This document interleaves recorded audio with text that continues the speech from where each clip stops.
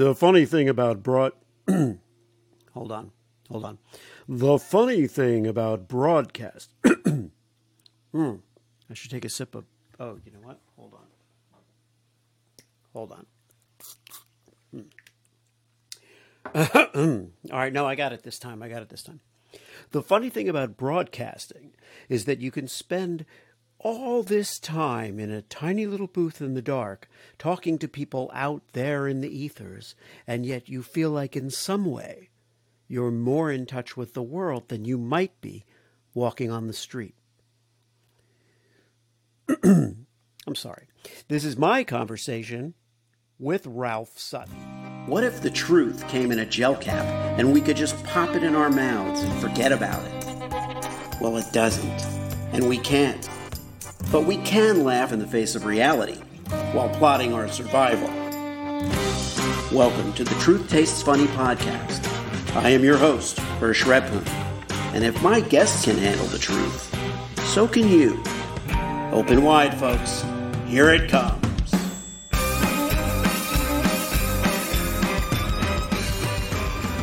My guest today is Ralph Sutton. I am super excited to have Ralph on the show, and I think the podcast is young enough that I don't sound like a douchebag if I say I'm super excited to have someone on the show.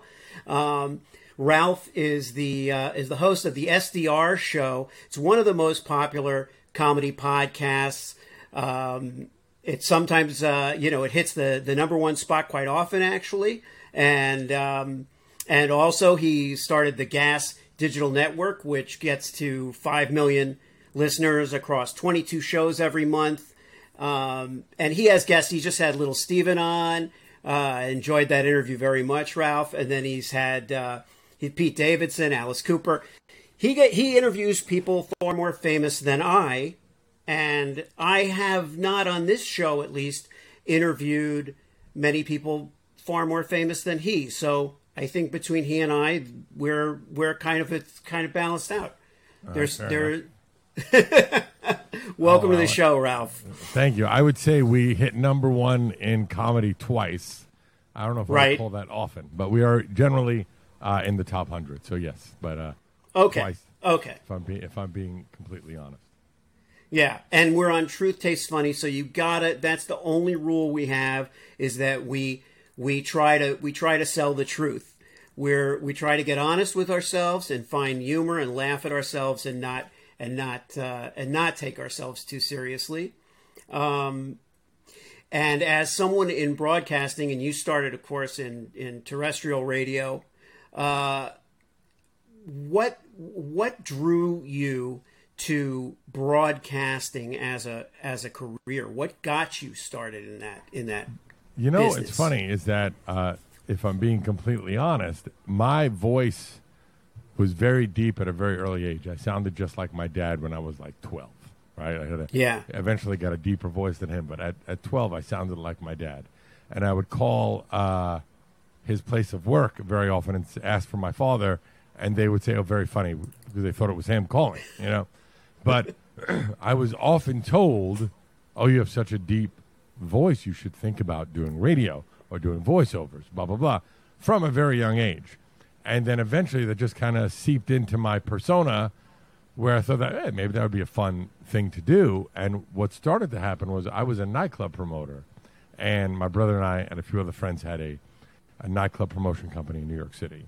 And whenever someone had to make stage announcements or get on the mic to introduce something, no one else wanted to do it. So I said, I'll do it. I don't give a shit. I'll do it. So I started being the guy that would make the announcements at the club. And that led to me just getting more and more mic time.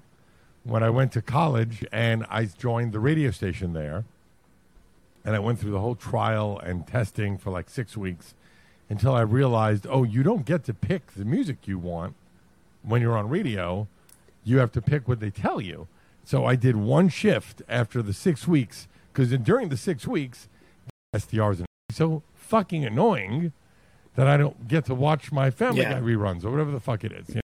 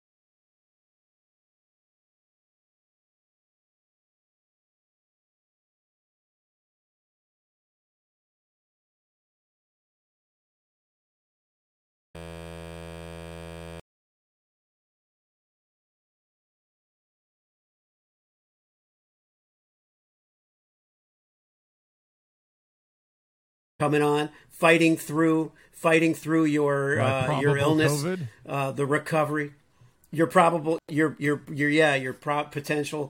Now, I think now that I've had a chance to examine you over 40 minutes, I think I'm pretty confident that you're on the tail end of this thing, and you're going to come out. I just wish this one little thing that's keeps creeping up in my throat, and that's what it is. Every few minutes, if I don't clear my throat, I feel like I'm going to vomit. It's horrible.